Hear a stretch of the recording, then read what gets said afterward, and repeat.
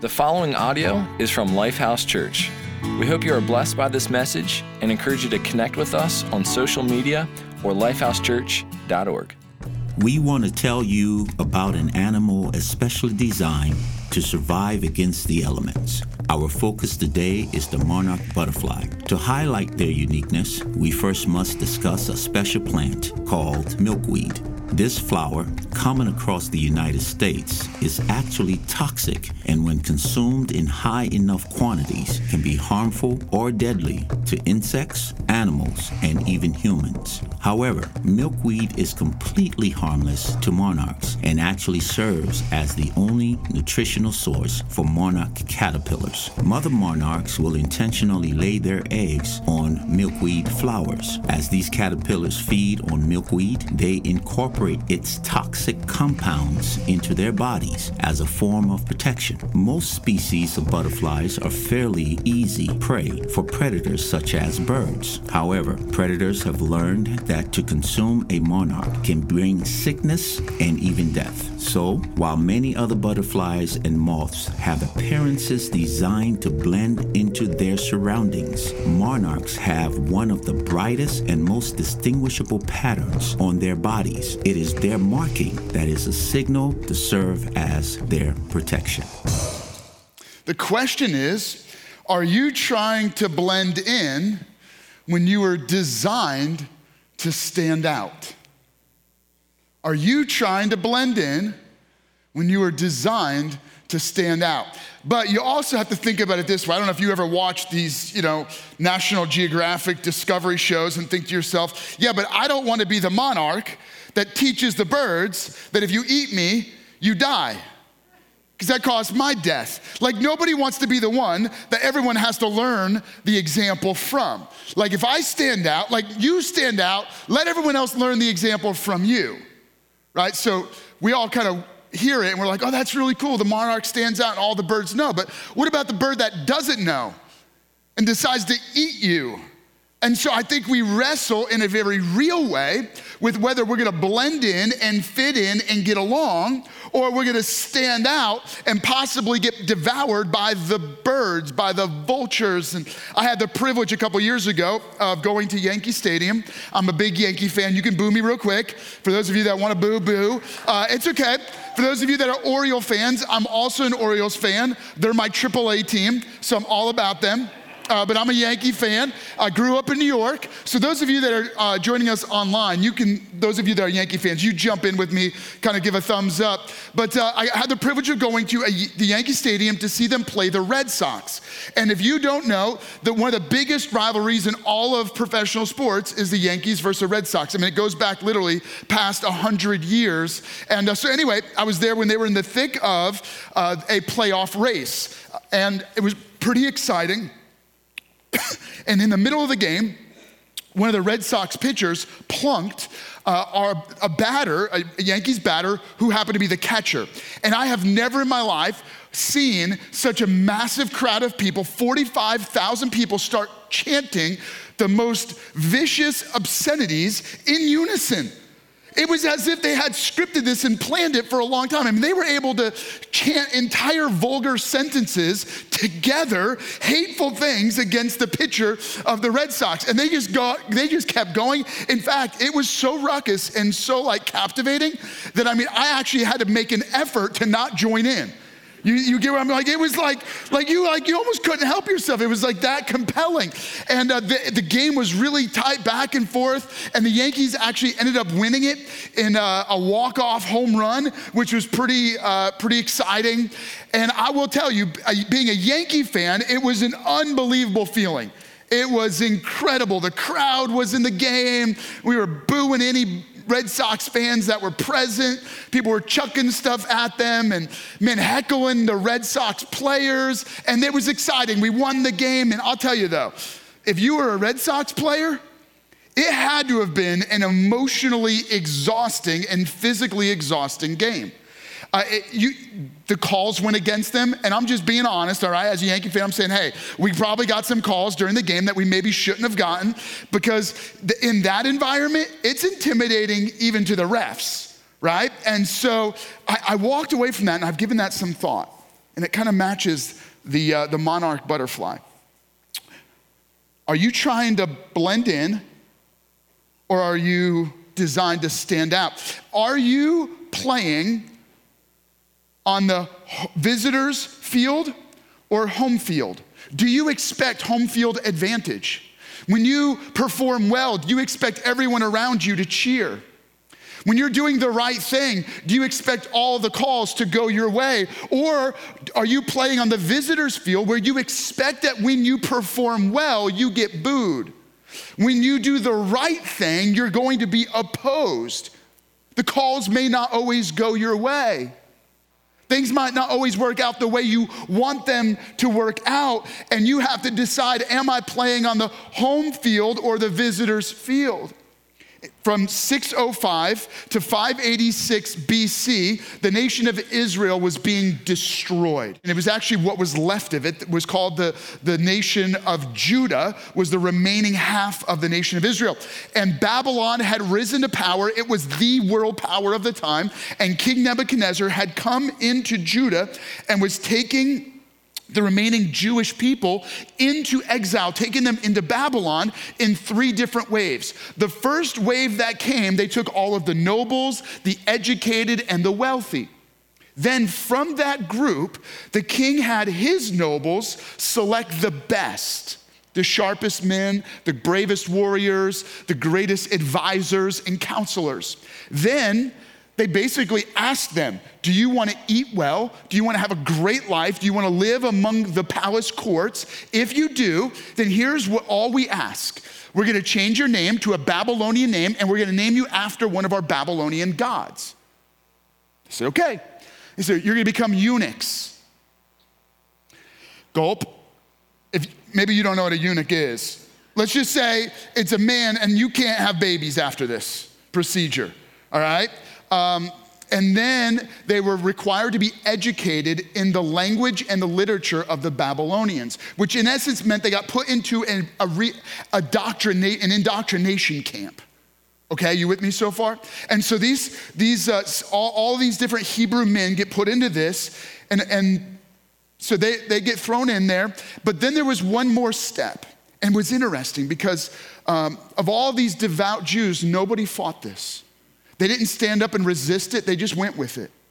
And then there was another moment. The king got more bold and more outlandish. And so we're going to jump into the story as it was recorded by an author. It's written down in the Bible, captured in what's called the book of Daniel. And we're going to jump into chapter 3, where this is where the story is going to pick up. And let's just read here. The king erects a giant statue made of gold. And he tells everyone, all the leaders and nobles from all over his empire, to come and worship his statue. So this is where the story picks up. Daniel chapter 3, verse 4 through 6. Then the herald loudly proclaimed, nations and peoples of every language, this is what you are commanded to do. As soon as you hear the sound of the horn, the flute, the zither, the lyre, harp, pipe, and all kinds of music, you must fall down and worship the image of gold that the king Nebuchadnezzar has set up. Whoever does not fall down and worship will immediately be thrown into a blazing furnace. And so basically they're being bullied into compliance. They're being intimidated not only to take on a new name, a new education, a new identity. Their legacy and their future was cut off, quite literally. But now they're being forced and bullied into denying their God and worshiping another God. And so this is a critical moment. At what point do you begin to say, I am going to stand up and I'm willing to stand out, maybe like a monarch? This might cost me my life, but I'm going to stand up and stand out. What is your point? Meaning, at what line do you draw in the sand where you say, they can push me and they can push me and they can boo me, and they can heckle me and they can call me names, but man, you start calling my mother names and that's it. Y'all didn't play any sports? I wasn't, all right. At what point do you get pushed enough where you say, that's it? I've been bullied enough, I'm not bowing down anymore. Interestingly enough, imagine it. Thousands and tens of thousands of people gathered around this giant statue displayed King Nebuchadnezzar all of the pageantry of the greatest nation on earth, the world power of its time. All the greatest leaders gathered to worship this made-up God. Tens of thousands of people. Music starts to sound. People are cheering. People are shouting. And then all of a sudden, everybody begins to bow. In fact, here it is. Let's just read it. Therefore, as soon as they heard the sound of the horn, flute, zither, lyre, harp, and all kinds of music, all the nations and peoples of every language fell down, and they worshiped the image of gold that the king Nebuchadnezzar had set up. And this is their moment. This is our moment. 2,600 years later, and the world hasn't changed all that much. You and I have to decide at some point, am I playing on the home field or visitor's field? Do I expect to have home field advantage? Do I expect every call to go my way? Do I expect that they're gonna hold up my God as the God that everyone worships? Or at some point, are they gonna try to force me to bow to another God? And what will I do in that moment? At what point do I fight back? And so I want to challenge you, and I hope this message, I hope you hear my heart, because my challenge is that you learn how to flourish on the visitor's field. You learn how to excel when the crowd's booing against you. Now here is the thing, these guys, the Hebrew men, they could have stood up and fought the moment they said, we're gonna change your name. We're gonna give you the identity of the Babylonian gods, and they could have fought back then. And they didn't. They could have fought back when they made it an issue about gender and about your identity and made it an issue about your legacy and your future, turn them into eunuchs. They didn't even fight back then. They could have fought back when it was about what they were going to be taught, what you were forced to know, how you were forced to speak, and they yielded. They said, teach us whatever you want to teach us. We know what we believe, so teach away. You can tell me to speak your language. I'll change how I speak, I don't care. They yielded on all of those issues. But then when King Nebuchadnezzar said, everybody has to bow down to my God, because my God is greater than your God. See, this wasn't just an issue of worship and religion. This was an issue of arrogance. The king was saying, here was their attitude. When you conquered other nations, what it basically said was, our God is stronger than your God. In essence, my dad can beat your dad up. And so this was a moment of great victory where the king has got all of these nations around and he's forcing them to admit that his God is stronger than their God. Here is the point. At some point in your life, there's gonna be people around you who want you to bow and submit that their God is greater than your God. And this is gonna force you in a situation to decide, number one, who your God is, and then whether you believe your God is strong enough. But for a few Hebrew men, and for a few in our generation, it gives us an opportunity for this, and this is what I want you to take away from this message. For a few, it gives us an opportunity to live in such a way that we share and show God's fame. In fact, I would encourage you to take a moment and write that down. That I want to live in such a way that my life shares and shows the fame of God. What does your life show? Are you living in such a way that your life shows and shares the name and fame of God? Whose God do people see in your life? Now here is the struggle. Most of us are gonna bow to the gods of our own making. We create our own gods, our own desires, and we bow our love, our worship to those things. And when others hold up a God, we yield to that. So our nation holds up the God of sexual desire and we bow to it. They hold up the God of materialism, of success, of possessions, of getting ahead with a promotion or a paycheck, and we bow. And most will give up almost everything in order to serve the gods that are offered to you. And some, we make our own gods, the gods of our own happiness, the gods of our own pleasure, the gods of our own desires. The reason we create these gods and the reason we so willingly bow to these gods is because deep inside of us there is a brokenness called sin. It's a spiritual corruption. At the core of who we are, there is something misaligned. This corruption called sin separates us from relationship with the true God. And sin corrupts us into believing that our desires, our wants, our hope for pleasure, our hope for success or getting ahead, that those things are God. And so sin drives us to make gods of our own desires, our own wants, our own ego, and sin drives us to bow to the gods of the world around us. And the result of sin is that not only does it separate us from God, but then we live our lives headed toward an eternal judgment. The spiritual part of us that was corrupted by sin goes on living forever, suffering the consequence of bowing our life in worship to these gods of our own making. But God, the true living God, who isn't made by human hands, who isn't a God formed by the kings that are the most powerful on earth then or on earth today, the God entered into our world and became one of us to rescue us.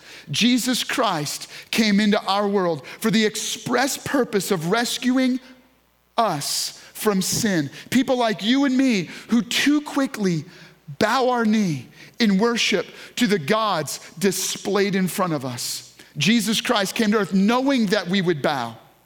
And so what he did was he took our sin, that sin corruption that drives us toward our own ruin, he took that sin on us. The judgment that we deserve because of sin, he took that on himself.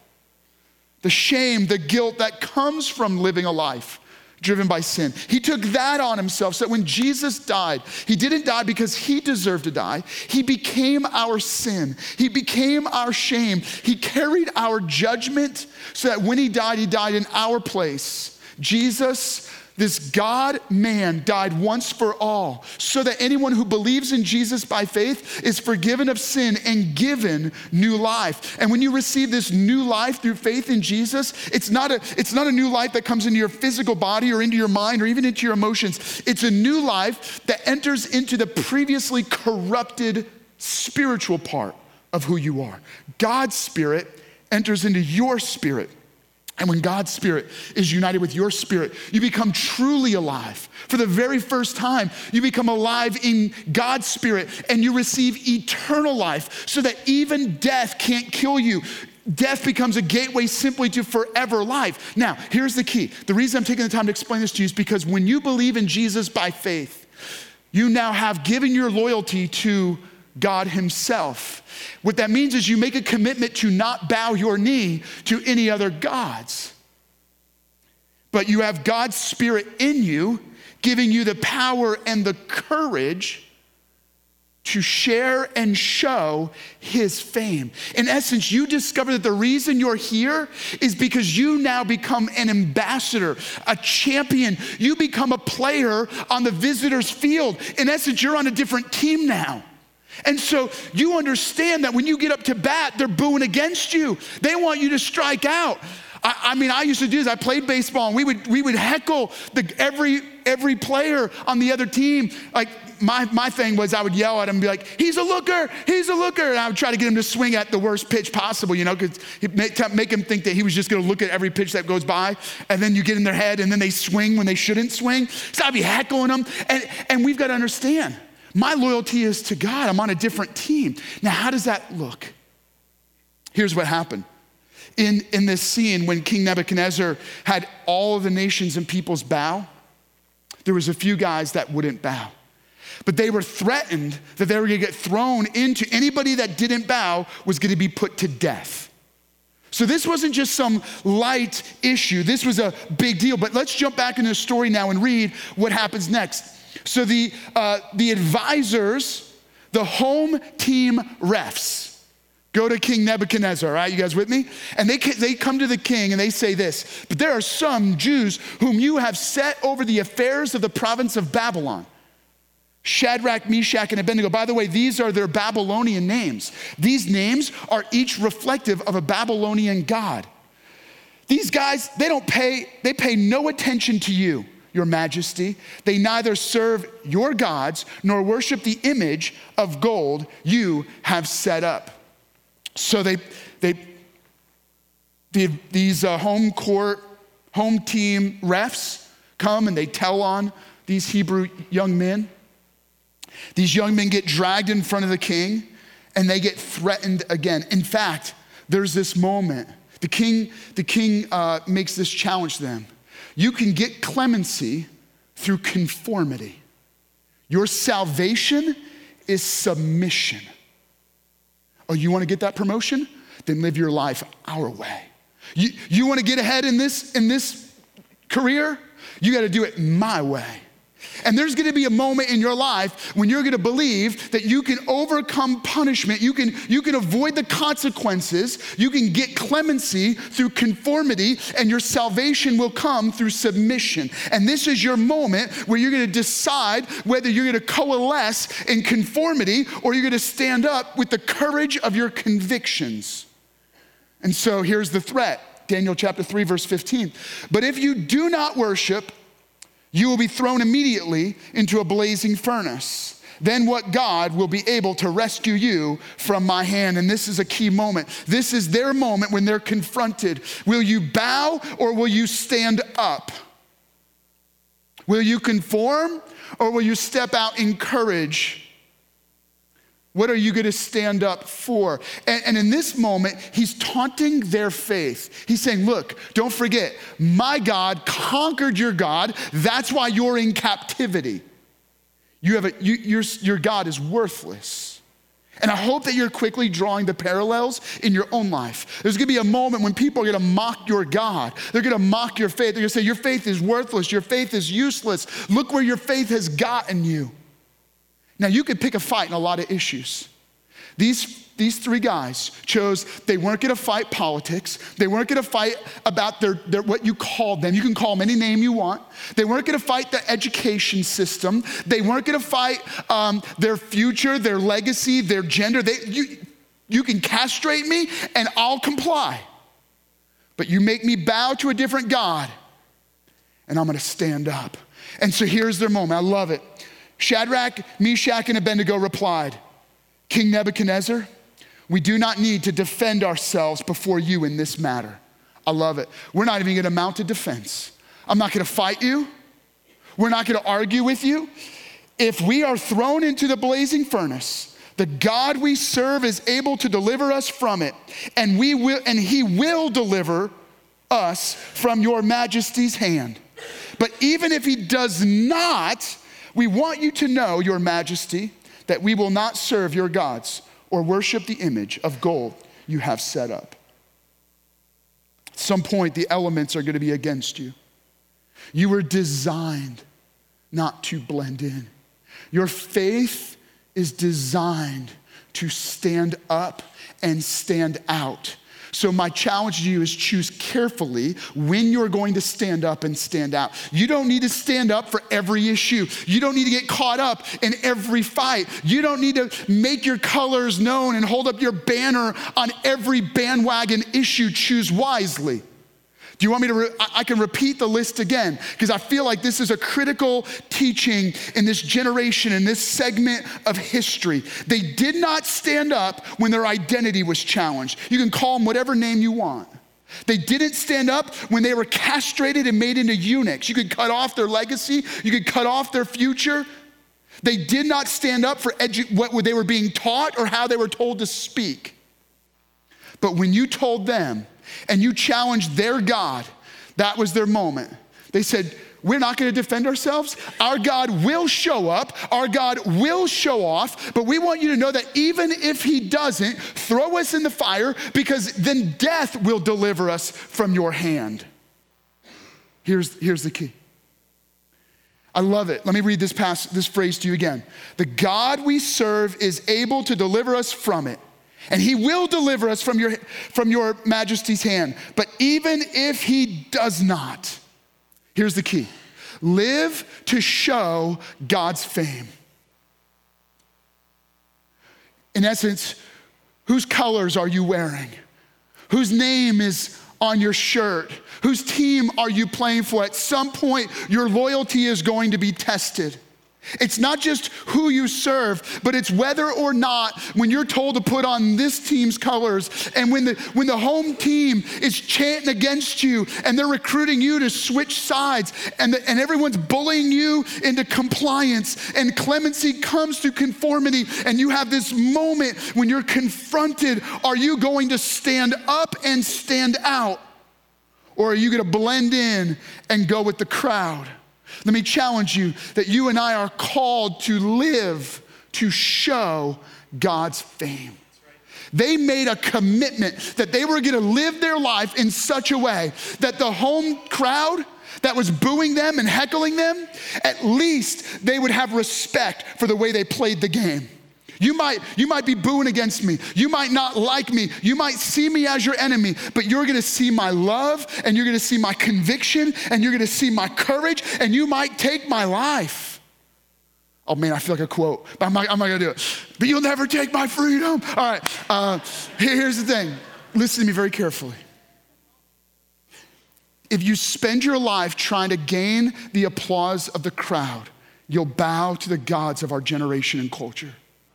But if you've made a commitment to live your life to show the fame of God, you will live your life in such a way as to show God's love and show God's name through your life, hoping that the crowd booing you learns to respect you. They may never cheer for you, but at the very least, they watch the way you play and they go, I can respect that. I respect their love. I respect their life. I respect their faith. I don't agree with their faith, but I can see the courage of their convictions. They're not fighting every issue. They're not turning every ball field into a battlefield. But if you push them hard enough, you see their colors. And I want to challenge you that obedience to God will bring you to places where you're going to be confronted to comply or step out in courage.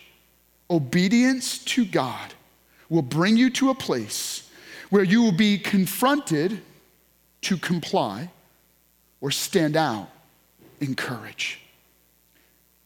God is looking for faith like that. Now, there's this cool moment. They get thrown in the fire. No, you didn't think that was funny? The king says, okay, you don't want to listen? You're not going to bow? Fine, kill him. And he throws them he has his soldiers throw them in the fire. And then the king is looking in the fire and check this out. He said, look, I see 4 men walking around in the fire, unbound and unharmed. And the 4th looks like a son of the gods. There's this debate in translation if the person who appeared in the fire was Jesus pre-incarnate, meaning Jesus showed up in the fire with them before Jesus was born in Bethlehem. And what a cool picture, right? Here's these 3 Hebrew men thrown in the fire because they would not bow to a false god. And Jesus shows up, and even the king of a nation sees Jesus Christ in the fire with these 3 men. Now, if you grew up in Sunday school and this was a story you've heard many, many times, here is the lesson you thought you were supposed to apply to your life. If you have faith, then when you get thrown in the fire, God will show up and rescue you from the fire. That's not the lesson from this story. Let me be really clear with you. The lesson is, if you have faith, you'll be willing to be thrown in the fire. That's it. That's the lesson. They had a no matter what kind of faith, a no matter what kind of courage. I don't care what you do to me. You can burn me, you can destroy me, you can throw me in the fire, but you will not get my knees to bow to the God that is alive. You won't get my knees to bow in worship to something that I know is not true. My loyalty, my love, my life is devoted to God alone. And when your devotion is to Jesus Christ alone, it changes everything. And when your devotion is to Jesus Christ alone because he gave you his life, you're willing to give him your life, and your life becomes an opportunity for God to show off through you. In essence, your obedience gives space for God to show up and show off. And when we live in obedience, when we live radically committed to God alone, we create space for Jesus Christ to show up in our lives so that when others, even the king of the greatest nation on earth at its time, looks in at these three nobodies, he can't help but see Jesus. When others around you see your courage, they see the stance of your convictions, not because you argue and you pick a fight about every issue, but you choose in that moment that you will not bow in worship to phony gods. You're gonna keep your devotion to God and alone. In that moment, do they see Jesus in you? Now this creates another moment, and I'm gonna read the rest of this passage, and then I'm gonna give you one other quick challenge, so stick with me. Nebuchadnezzar then approached the opening of the blazing furnace and shouted, "Shadrach, Meshach, and Abednego, servants of the God that we conquered, the God that Babylon beat up on." No, this is what he says. He goes, servants of the most high God, meaning the God who is above every God. Come here. They saw that the fire had not harmed their bodies, nor was the hair on their heads singed. Their robes were not scorched, and there was no smell of fire on them. Then Nebuchadnezzar said, and this is important, "Praise be to the God of Shadrach, Meshach, and Abednego, who has sent his angel and rescued his servants. They trusted in him, and they defied the king's command, and they were willing to give up their lives rather than serve." Look at what caught his attention. They were not willing to worship my false God. They were willing to serve their God even if it cost them their lives, or worship the God except their own God. "Therefore I decree," now this is the irony of it. This is really funny. I always like this part. "Therefore I decree, the people of any nation or language who says anything against the God of Shadrach, Meshach, and Abednego will be cut into pieces, and their houses will be turned into piles of rubble, for no other God can save in this way." He goes, that's it. Their God is so amazing that if you say anything bad about their God, I'll kill you, I'll cut you into little pieces, I'll burn down your houses. I like crack up. I'm like, even King Nebuchadnezzar, like he couldn't resist saying like, that's it, their God's the real God. Now, if you ever mess with their God, I'm gonna kill you. So, but here's what I love. You see how these three guys won the visitors' crowd. They said, we're gonna live our lives in such a way that we're gonna show the fame of God. We're gonna live our lives in such a way that it becomes obvious who the real God is. It doesn't matter if you burn me up, if you destroy me, then my life and death becomes a testimony of the life, death, and resurrection of Jesus. And I was not gonna yield no matter what. But if God decides to show up and show off through my life, then you're gonna create an opportunity for God to do something remarkable, and that will allow me to share the fame of God. That's how I wanna land this. Live to share God's fame. Look, you could be known for a lot of things. You can make a lot of things the fame that you're gonna be about, your name, your reputation. You can get caught up in a lot of issues, a lot of politics, a lot of conviction issues, a lot of moral issues. For me, and the way I've led Lifehouse, the way I lead our staff is this: we're gonna stand for Jesus Christ. I wanna make the name of Jesus known. I wanna lift high the name of Jesus. I wanna share with people the love and life of God alone. And I don't have time to get caught up in a lot of other nonsense. I don't have time to argue about a lot of other issues. I don't want my life statement to be about a lot of other problems. I want, when people see my life, what comes out of my mouth, what I'm gonna share with them is that God loves you, Jesus died for you, Jesus rose again for you, and he wants to forgive you and give you new life. And if that means you're gonna chop me into little pieces and throw me in a fire, so be it.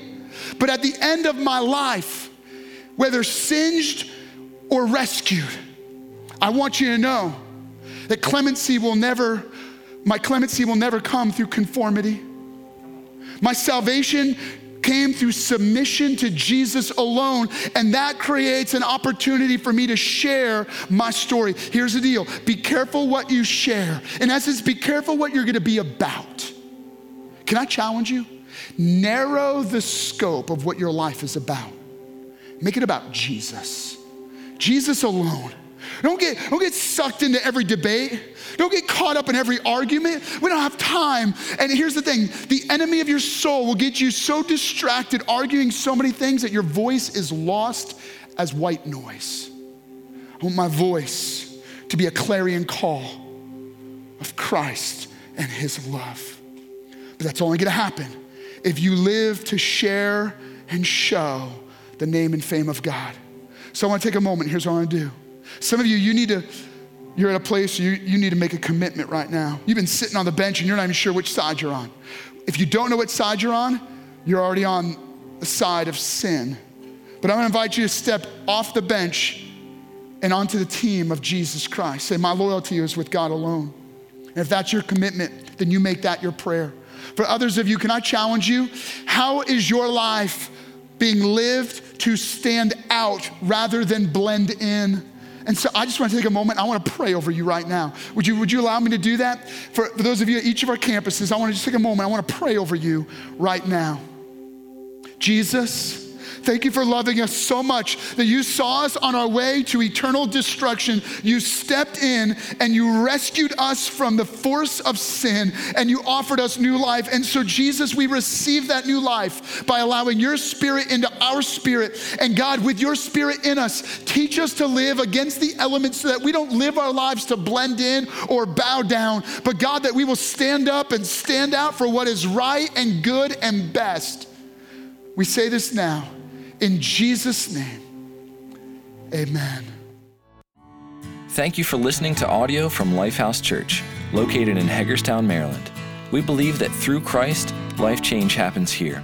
So we invite you to connect with us further by visiting lifehousechurch.org.